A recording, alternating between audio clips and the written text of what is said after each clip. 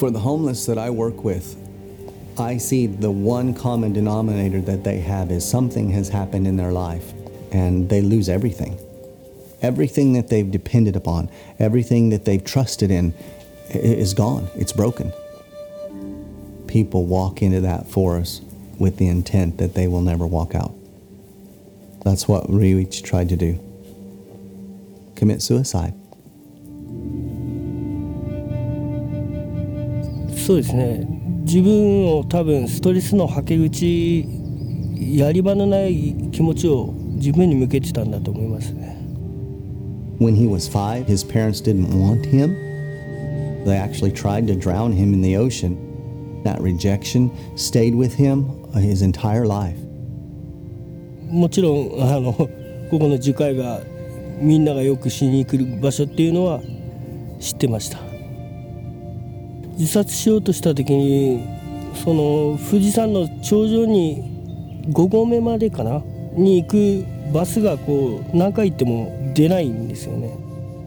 もうお金がなくなってしょうがなく新宿に行ってそこから寝られそうな代々木公園に行きました。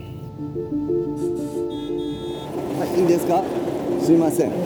どうもおはようございます。ジャムです。すいません。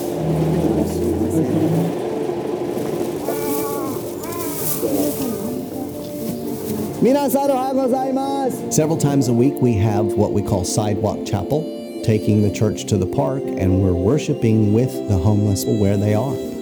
So by approaching a homeless person, even a simple thing like giving somebody a piece of bread starts the relationship. About 10 years ago, several missionaries began working with homeless people. These marginalized people responded to the gospel. 私のために自分の命を失う者はそれを救うのです。Japanese Christians joining with missionaries and homeless people and former homeless people who come back, we all team together to do the work.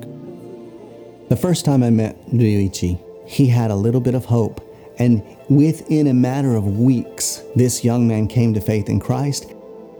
そのタイミングを知っているのが神様だけだっていうのをその瞬間に感じ取りました。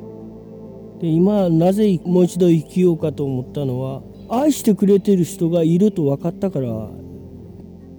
喜びは聖書の言葉が分かった瞬間ですかね。He became a person of joy. He knows the word, and he's taking responsibility for teaching and discipling others. The 180-degree transformation of this young man's life was amazing and a blessing to watch. I have the privilege of working with about 20 or 30 guys who have been baptized in the last couple of years.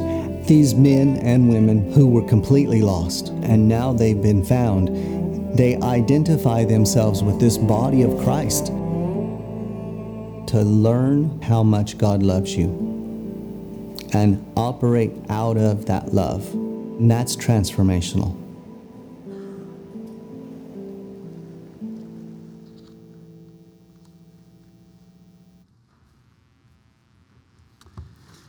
Christmas is a reminder of many things, but one of the things it reminds us, for those of us who have grown up in a Southern Baptist culture and Southern Baptist heritage, is that Christmas is an annual reminder of the partnership that we have with the International Mission Board to send missionaries all across this globe to spread the gospel of Jesus Christ.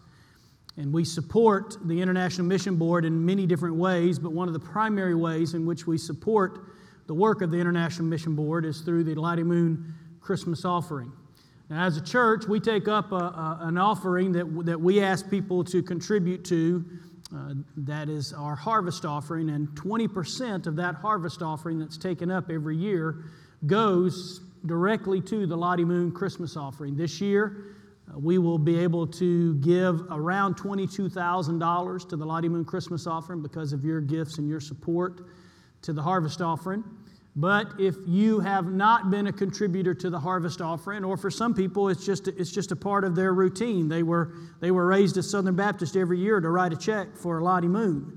And if you would like to give an additional gift or a gift directly to the Lottie Moon Christmas offering, There are envelopes that are in the pew racks in front of you that are for that purpose. And so if you would like to do that sometime during this holiday season, we ask you to prayerfully consider that. You can put that in. 100% of what you put in the Lottie Moon Christmas offering goes directly to the International Mission Board. None of it comes into us. We are simply pushing that right on into the work of international missions.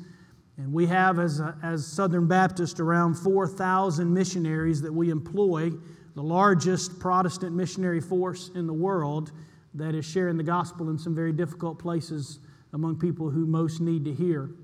And so over the course of the next 4 weeks, you'll see videos just like this, just as a reminder for us of ways that we can pray for our international missionaries during this time. As a kid, there were a lot of confusing things about Christmas, and especially the Christmas carols that we sing. Like one of the things that I always wondered as a kid is, why are we always singing to this lady named Gloria? Remember that? Gloria. We sing that over and over and over again in one of our songs. And then when I was a kid, I wanted to know, I knew that the wise men brought gold and frankincense and myrrh, but why were they bringing lard? Why were we bringing lard to the baby Jesus? And then I realized it wasn't lard, it was laud. We're not bringing him lard. But it's always these interesting things that show up during our Christmas carols that we sing every year. And be quite honest with you, Christmas is my favorite time of year. Like David said, one of the things that I really enjoy about Christmas is the irony of a culture that seems to do everything it possibly can to take Jesus out of everything, and yet we sing these songs and we have all these artists that will play these songs that are hymns of the Christian faith that are so deeply embedded into our culture. So over the course of the next few weeks, we're going to be looking at the subject of our Christmas series, Let Every Heart Prepare Him Room. You'll be familiar with that phrase because it comes from one of the most famous Christmas carols, Joy to the World. And again, it's one of these interesting things that you will see secular shows that will be going out over the airways this Christmas season. And they will feature people who will walk up to someone's door and sing, Joy to the world, the Lord has come. Let every heart prepare him room, and heaven and nature sing. And yet many people who sing that song have no idea exactly what Isaac Watts was writing when he was writing that hymn, and how important that hymn is for you and me. And we're going to be looking at that subject about what it means to prepare room in our hearts for the Lord Jesus Christ. So if you've got a copy of God's Word, I'm going to ask you to open up to Isaiah chapter 9 as we're going to ask ourselves the very same question that we sang just a few minutes ago. What child is this? Because in Isaiah chapter 9, the prophet Isaiah begins to talk to us about the birth of a child.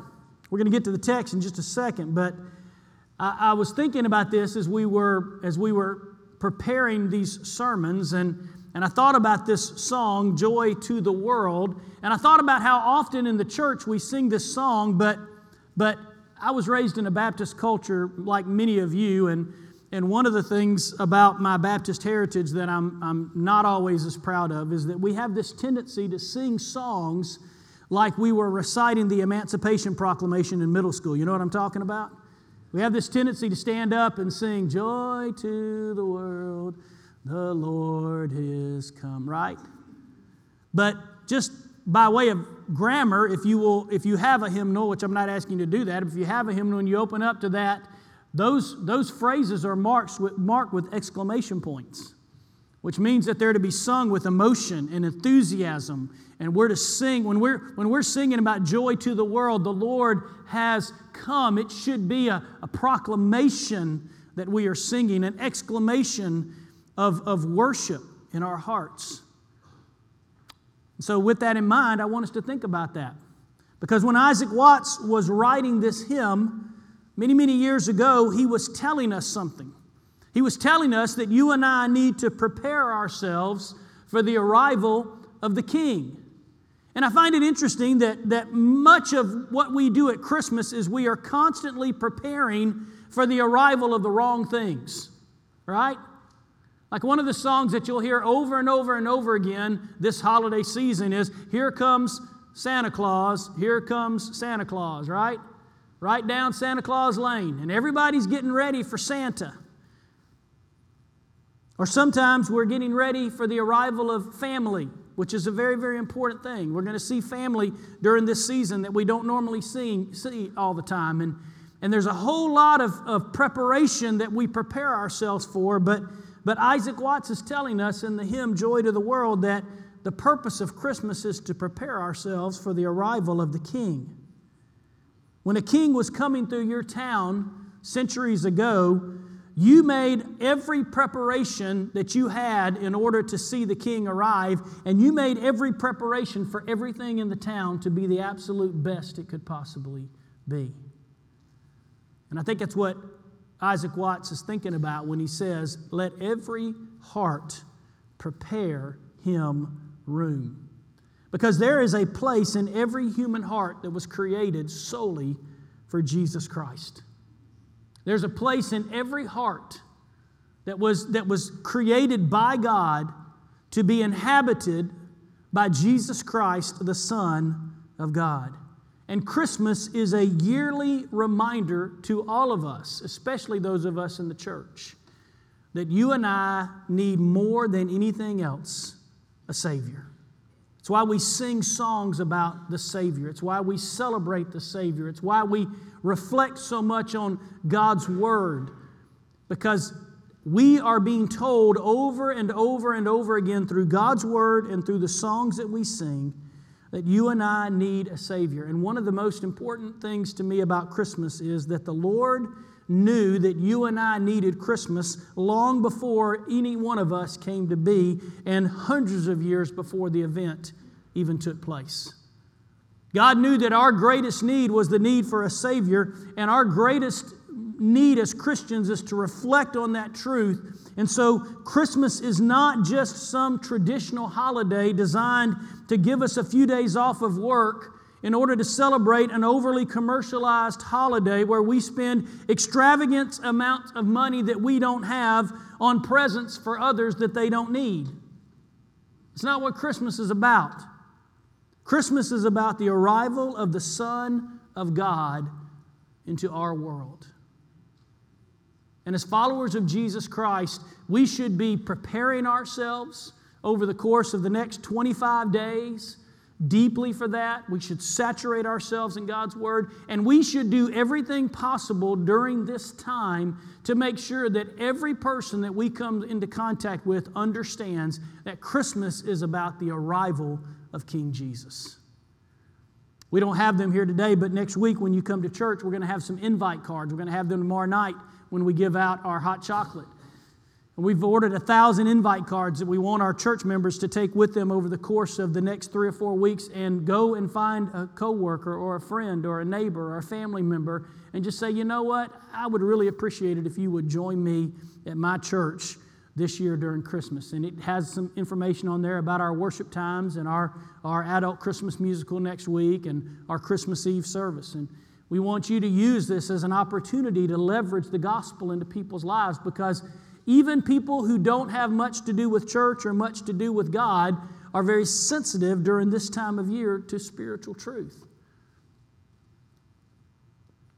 Christmas is a reminder that Jesus Christ has entered our world, and it is a sovereign gift from God that we should pause and reflect deeply upon every year. And so with that in mind, I want us to look at what Isaiah the prophet says in Isaiah chapter 9 as he begins to describe for us the birth of the Christ child. Isaiah is a prophet who is called out to proclaim his message to a sinful people. And the people whom Isaiah is talking to had wanted a king to rule over them and to provide security for them. And they eventually got that in the form of human kings. But because human kings are still sinful people, they often led God's people to sin. And God's answer to the sin and idolatry of His people was to bring judgment on them, oftentimes in the form of invasion from their enemies. And Isaiah the prophet, as he begins to prophesy through these next 40-something chapters, Isaiah is telling them that there are harsh, dark days that are coming upon the people of Israel. But even in the midst of those harsh, dark days, he gives them a glimpse of a promise of hope. So Isaiah chapter 9, he says in verse 1, "There will be no gloom for her who was in anguish. In the former time he brought contempt in the land of Zebulun and in the land of Naphtali, but in the later time he has made glorious the way of the sea, the land beyond the Jordan, Galilee of the nations." Now let me stop and pause there, because the land of Zebulun and Naphtali is a reference to the region of Galilee. And what he is talking about here is that there are going to be dark days over that region. It's going to be a very dark place. But God is going to take this very dark place in an obscure part of northern Israel, and He is going to bring out of it the most glorious gift ever. And so that's why He says there was contempt in this land, but eventually there's going to be glory. And so in verse 2 He says, "The people who walked in darkness have seen a great light. And those who dwelt in a land of deep darkness, on them a light has shone. You have multiplied the nation, you have increased its joy. They rejoice before you as with joy at the harvest, as they are glad when they divide the spoil. For the yoke of his burden and the staff for his shoulder and the rod of his oppressor you have broken as on the day of Midian. For every boot of the trampling warrior in battle tumult and every garment rolled in blood will be burned as fuel for the fire. For to us a child is born, to us a son is given, and the government shall be upon his shoulder, and he shall be called Wonderful Counselor, Mighty God, Everlasting Father, Prince of Peace. Of the increase of his government and of peace there will be no end on the throne of David and over his kingdom, to establish it and to uphold it with justice and with righteousness from this time forth and forevermore." And then Isaiah gives this last statement, which is probably one of my favorite statements. He says, "The zeal of the Lord of hosts will do this." Isaiah is telling us here that our God is a zealous God, and that our God is zealous for the expansion of His glory and the salvation of His people, and that it's the zeal of God Almighty that will accomplish the salvation of His people. It's not up to you, it's not up to me, it's not up to our goodness, it's not up to our inherent righteousness, it's not up to our faithfulness. It's the zeal of the Lord of hosts, the Lord Almighty, that will accomplish this. As we said a second ago, when Isaiah speaks this prophecy, it's coming on the heels of many decades of a series of different sinful kings who eventually led their people into sin and idolatry. One of those was the king Ahaz, who was during Isaiah's day. And Ahaz built altars to idols and began to lead his people to worship the idols of the lands around them. And as a result of that, God began to bring great judgment upon His people. And yet, even while He is bringing judgment on His people for their sin and their spiritual infidelity, God is deeply moved by mercy for their plight and faithful to His promise that He will establish in them, His people, with a righteous king who will rule over them forever. In the midst of the bad news that the Assyrian army is soon going to attack their land, God declares in Isaiah chapter 9 the good news that the righteous king is coming. And He's warning them that dark days are ahead, but in those dark days He is telling them there is something to hold on to, because the righteous king is coming to rule over His people forevermore. But He's not the king that they are expecting. Because He's not initially coming as a warrior, He's coming as a child. And He isn't coming from the nobility of the city of David, but He's coming from the uppermost remote regions of Galilee. And so as we think about this and as we reflect on that song, what child is this that Mary is holding and that the shepherds and the angels are guarding and singing about? What child is this? Who is this child that the prophet Isaiah is telling us about?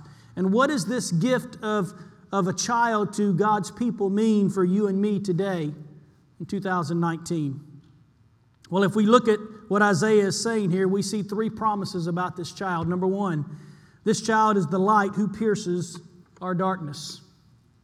This child that Isaiah is speaking about in Isaiah 9:6 is the light who pierces our darkness.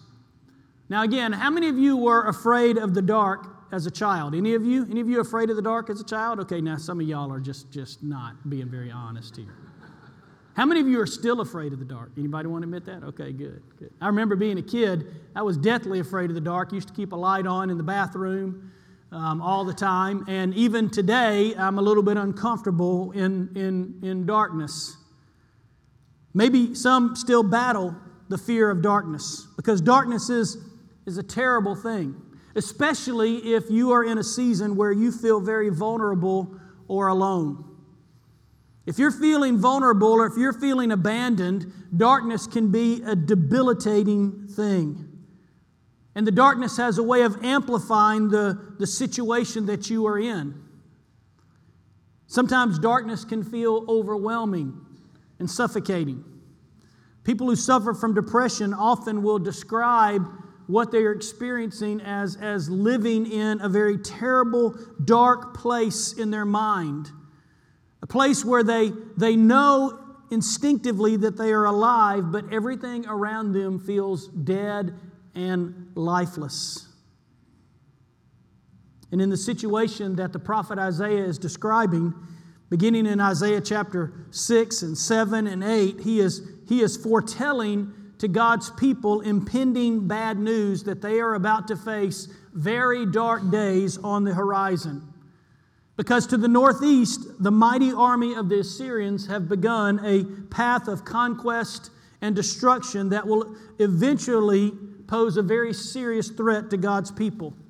The Assyrians are godless, unrighteous people, but because of the sin and the rebellion of God's people, God is going to allow this godless army to sweep down to attack His people. They will eventually attack and destroy the northern kingdom of Israel, taking many of their inhabitants as captives and relocating them into other places. And they will one day eventually attack the southern kingdom of Judah and lay siege for many years to the city of Jerusalem. Isaiah is telling them, God's people, that they are about to go through a long, prolonged period of warfare and captivity that will all be brought about because of their sin and their rebellion against God and His Word. And what Isaiah describes here is really two types of darkness. The first is the darkness of difficult situations. All of us at some time or another have experienced the darkness of a difficult and unwelcome situation. It's probably something that you never saw coming. Maybe a difficult health crisis. Maybe an abandonment from a trusted loved one. Maybe it was the unexpected loss of a job. Whether it's navigating through a season of depression, or whether it's praying about a prodigal child, the darkness of difficult situations can sometimes envelop us in such a way that we cannot see a way out. That was part of what the people of God were about to experience. And many of us probably are going through that today. Some of us in here are going through some incredibly difficult situations.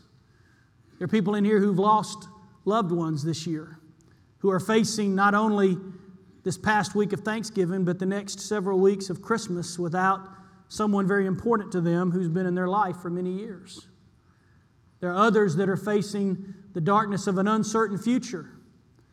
There's some people that have gotten a phone call recently from a doctor that said, "We saw something on your test. We want you to come in next week and talk about it." And all of a sudden, you're filled with fear and anxiety about the unknown. But there's a different kind of darkness that Isaiah is describing here. It's not just the darkness of difficult situations, it's the darkness of the soul. It's the darkness of sin.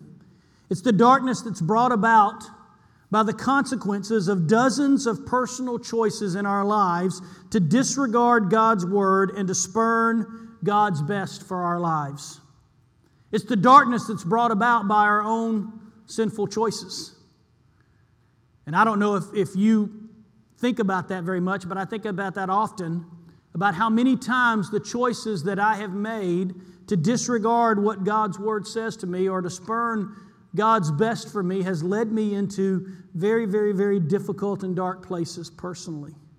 And this is where God's people found themselves. They were about to experience the rightful consequence of years and years of rebellion against God and His Word, and years of choosing to worship worthless idols. It's easy for us to look at the people of Israel and to wonder how, with all of the things that God had done for them, with all of the stories of Moses leading the people across the wilderness with a pillar of cloud of fire and a pillar of cloud by day, and God parting the Red Sea, and God providing manna, and God leading them to destroy all these cities with Joshua.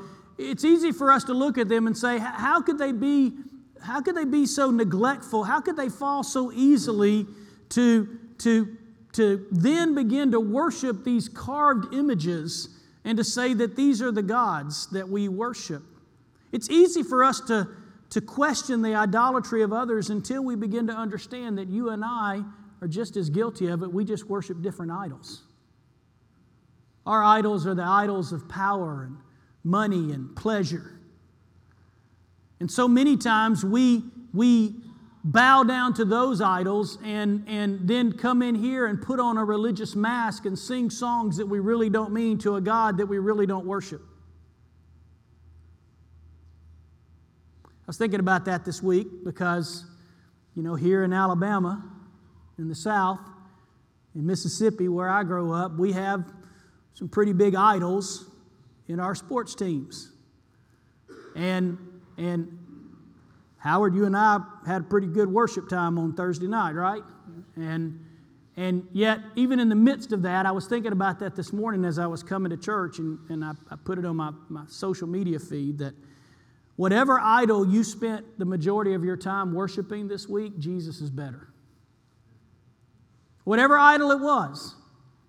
Might be the idol of entertainment and sports, might be the idol of family, it might be the idol of money. But whatever idol your heart has given its attention and worth and focus to this week, the reason why you're here this morning is because Jesus is better than any of those idols. And Christmas is a reminder to us that our hearts are wired to worship something much better than the worthless idols of this world. You and I may never really truly understand the meaning of Christmas until we first understand the reality that this world that we live in is a very dark place. And in this particular context, the darkness that Isaiah is talking about in Isaiah chapter 9, verse 2, when he says, the people who walked in darkness, this darkness does not just mean personal inconvenience, but it means evil and ignorance. It's a reminder that this world is full of evil and suffering, and that none of us are wise enough to have the cure. And so, what do? Well, some people turn to mystics and scholars and self-proclaimed experts to help them to make sense of the darkness. But the reality is that none of us in this world have the cure to the darkness, only God does. And so what does Isaiah tell us? He tells us the people who have walked in darkness have seen a great light, and those who dwelt in a land of deep darkness, on them a light has shone. Have you ever been in a dark room and someone unexpectedly turns on the light? You ever been there before? I remember being one time in a cave as a kid, and we were going down inside of this cave, and we had all flashlights, and we could barely see our way around. And then we got down into the deepest recesses of this cave where it was really, really dark, and they told us to turn off our flashlights, and we were just in this enveloped darkness. And then they turned the lights on to show us the things that were in the cave that we couldn't see with our little small flashlights. That's kind of what Isaiah is describing here, that people who have dwelt in incredibly deep darkness, all of a sudden their world is filled with light. It is awash with brilliance, and the things that were previously hidden are now being exposed. You see, what we celebrate at Christmas is we celebrate the fact that the light of the world has come. John said it in John chapter 1 this way. He said, in Him, Jesus, was life, and the life was the light of men, and the light shines in the darkness, and the darkness has not overcome it. Paul would say in 2 Corinthians 4, "For God who said, 'Let light shine out of darkness,' has shone in our hearts to give light of the knowledge of the glory of God in the face of Jesus Christ." You see, what Christmas declares for us is that Jesus Christ is the light who pierces our darkness. And what is the result of seeing this light? Verse 3, it's joy. Not just joy, but multiplied, increasing joy. Have you ever noticed when you're living in darkness, you seldom experience joy? Darkness and joy are antithetical to each other.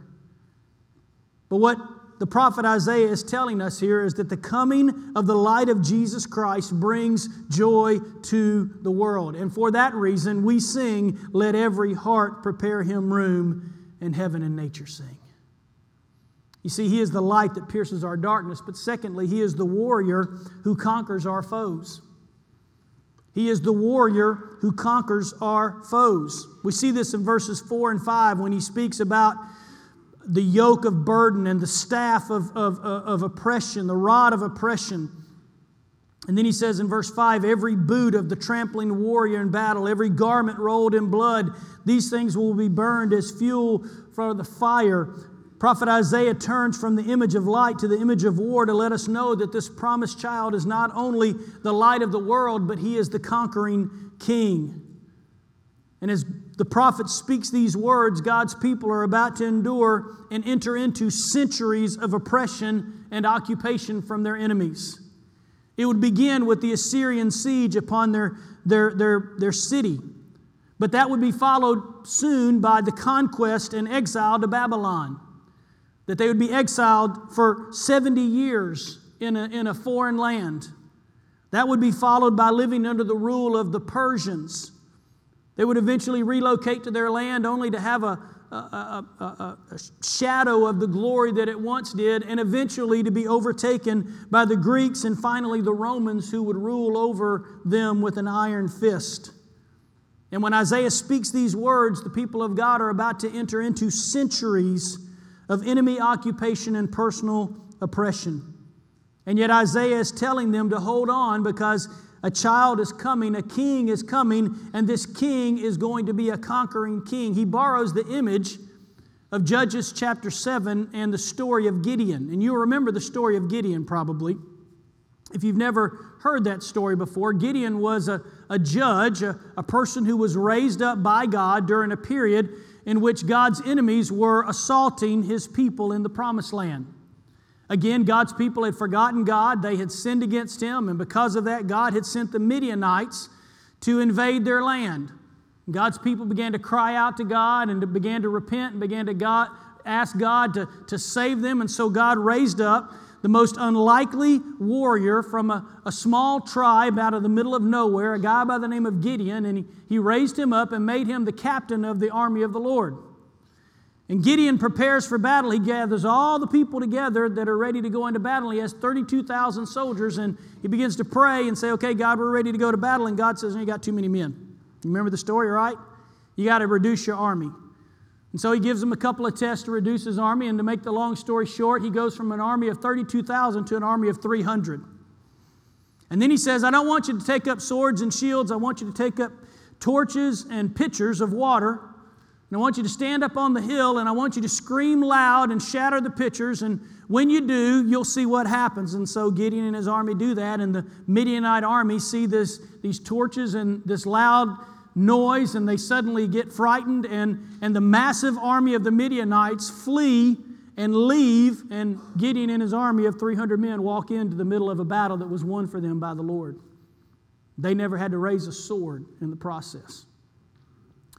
And Isaiah borrows from that imagery to tell us that there's a coming day when God's Son will come, and when He does, He comes as a conquering warrior who fights our battles for us. He is a warrior who conquers our foes. And while we are shaking in our boots, wondering what in the world's going to happen next, our warrior comes and defeats every single enemy. Our enemy may be doubt and insecurity. Our enemy may be fear and anxiety. Our enemy may be physical pain and suffering. Our enemy may be addiction. Our enemy may be pride and greed. But the greatest enemy that you and I face is sin. It's the enemy of our soul. And the enemy of sin wraps its dark tentacles around our hearts and slowly begins to choke out the life that we have. It binds us to its pleasures and promises us that rewards that it seldom delivers and which never truly satisfy. Sin promises freedom, but it brings enslavement. Sin promises satisfaction, but it brings misery and heartache. Sin promises life, but it brings us death. And death is the final and victorious blow of sin. And yet in the midst of that, the Apostle Paul tells us in 1 Corinthians chapter 15, when the perishable, that is our mortal bodies, when our mortal bodies put on the imperishable and the mortal puts on immortality, then shall come to pass the saying that is written, death is swallowed up in victory. O death, where is your victory? O death, where is your sting? The sting of death is sin, and the power of sin is the law. But thanks be to God who gives us the victory through our Lord Jesus Christ. He is the warrior that defeats our enemies. You see, Christmas is more than just a yearly occasion to celebrate our temporal lives through wanton commercialism and wasteful spending. All in an attempt to fill our lives with things that will not bring us satisfaction. I think one of the most interesting and humorous things about Christmas is the number of people that show up on December 26 to return the gifts that they really didn't need, that somebody spent money on to give them in the first place. Christmas is more than that. Christmas is a worshipful reminder to you and me that the child who was born in an obscure town of Bethlehem thousands of years ago is not only the light that pierces the darkness, but he is the mighty warrior who has come to defeat sin and death. Which brings us to the third truth, and that is that Isaiah is telling us that this child is not just the light that pierces our darkness and the warrior who defeats our foes, but he is the Savior that our hearts really need. He is the Savior that our hearts really need. This phrase in Isaiah chapter 9, verse 6 is one of the most familiar and one of the most comforting when he says, "For to us a child is born, to us a son is given, and the government shall be put on his shoulder, and his name shall be called Wonderful Counselor, Mighty God, Everlasting Father, Prince of Peace." Have you ever thought much about your name? You ever thought much about why you have the name you do or where you got it from? Maybe your parents told you. Maybe your name is something to do with your family. Maybe you were given a family name. I've heard some people over the years who've had some very odd names, and you say, "Well, where did you get that?" "Well, I got that because my grandfather was such and such," and you go, "Okay." Maybe your parents picked out a name for you. Maybe the name that was picked out for you was the one that your mother wanted to name their child for the last 20 years. "When I have a baby, I'm going to name them." And maybe that's why you got that name. But have you ever thought much about your name? Our names don't mean as much in our culture most of the time as they do in the Eastern culture. I once heard the story about a man who had one of the most peculiar names ever. His name was Nazmo King. Nazmo King was his name. And for years, people asked him where the name Nazmo came from and why his mother chose to name him Nazmo. Well, it turns out that after she gave birth to him in the hospital, she had not picked out a name, and so she looked up and saw the no smoking sign that hung on the wall in the delivery room, and she named him Nazmo King. That is the most peculiar name that I have ever heard.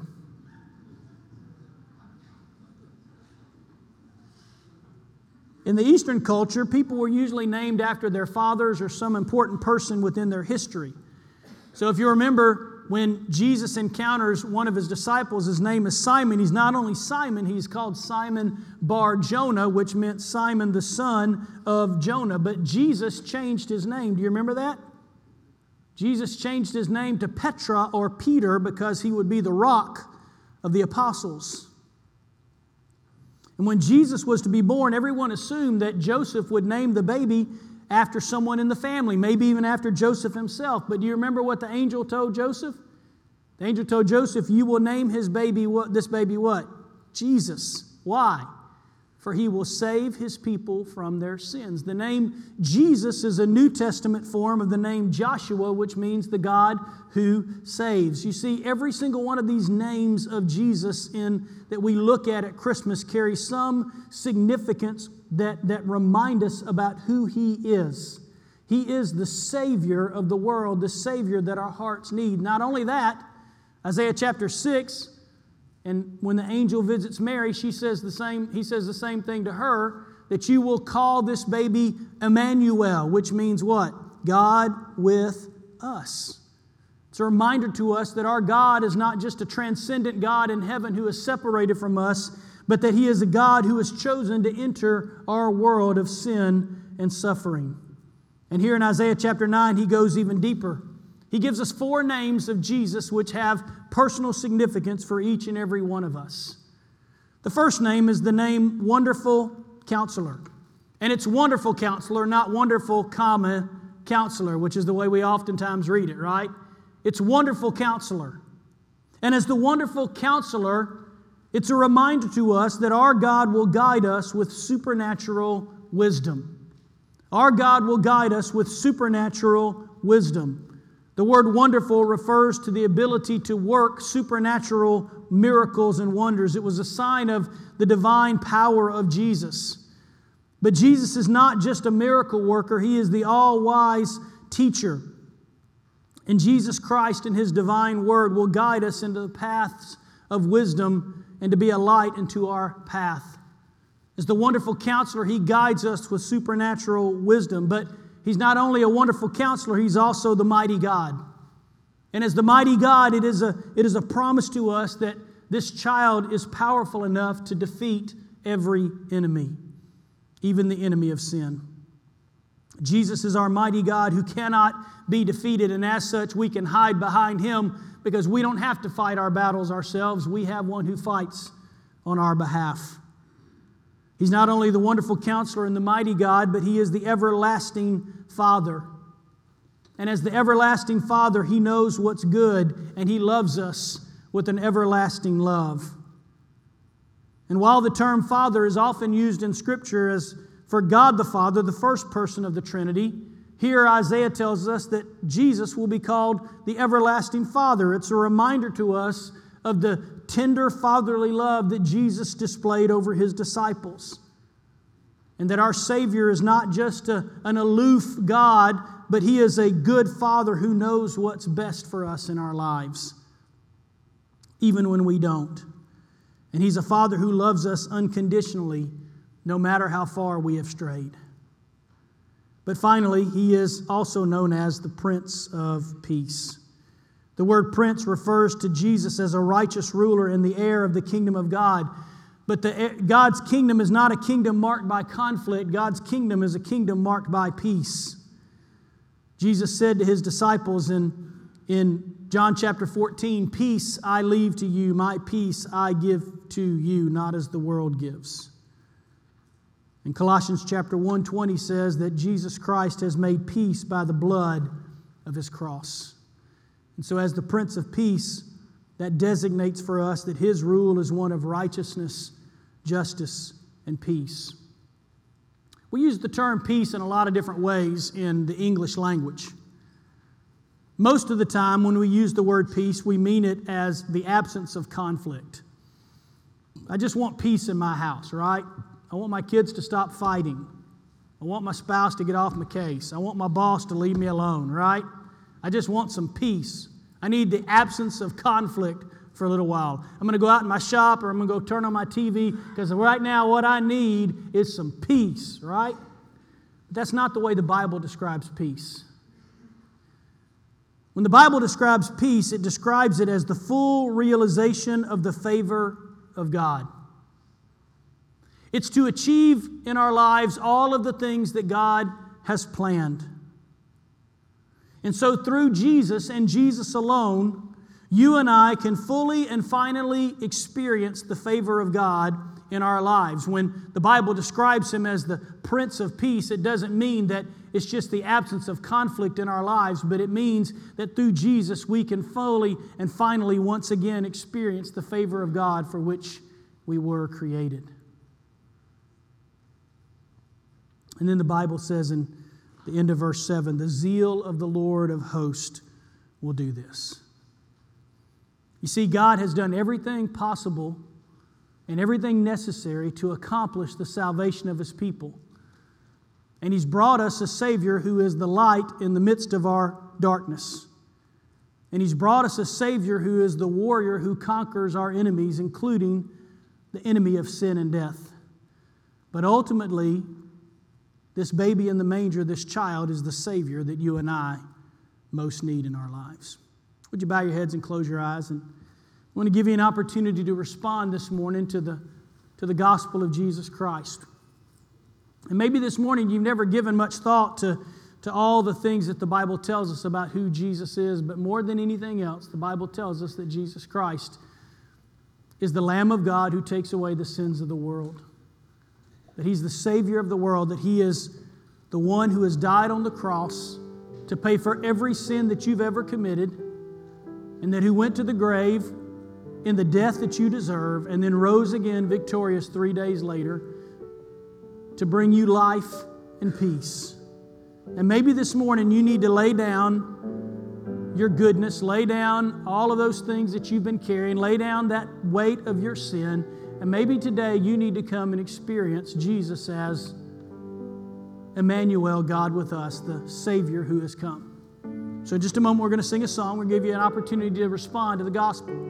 Today, if you need to become a follower of Jesus Christ, you want to turn from your sin and trust in Jesus, we want you to come, and we have some decision counselors that will go and talk to you about that. Maybe you don't want to walk in front of a bunch of people today, and that's fine, I understand that. Maybe you just need to talk to a decision counselor or a staff person after the end of the service. We have people that are available here to do that as well. Maybe you need to come for some other reason this morning. Maybe you've been dwelling in a land of deep personal darkness lately, and you just need the light of Christ to shine on you this morning. Maybe you need to come and just surrender yourself to the Lord Jesus Christ anew today. Whatever it is, you respond as the Lord Jesus leads. Heavenly Father, we thank you that you have given us a Savior. And you've not left us to wonder the question, what child is this? You've told us exactly who it is in your word. So Father, I pray that today that we would all experience Jesus Christ as the light in our darkness and the warrior in our battles and the Savior that our hearts really need. So call us to you today, Lord Jesus, and give us the strength and the courage to respond. For it's in your name we pray. Amen. Would you stand and you respond as the Lord Jesus leads you?